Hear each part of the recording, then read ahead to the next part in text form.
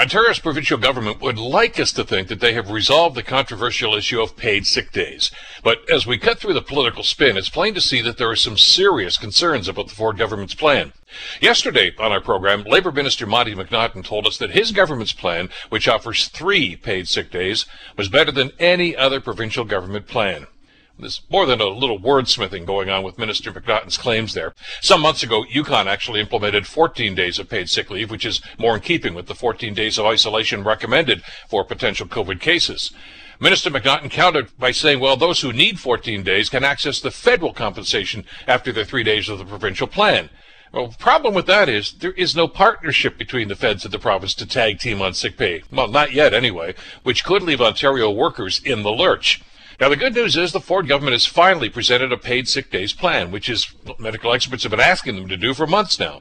But most experts feel that 3 paid sick days just doesn't go far enough to address the problem.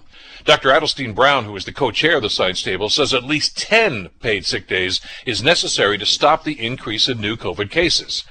Premier Doug Ford, as we know, is quite rightly taking 14 days of paid sick leave right now because of concerns about COVID exposure. Don't Ontario workers deserve that same standard? I'm Bill Kelly.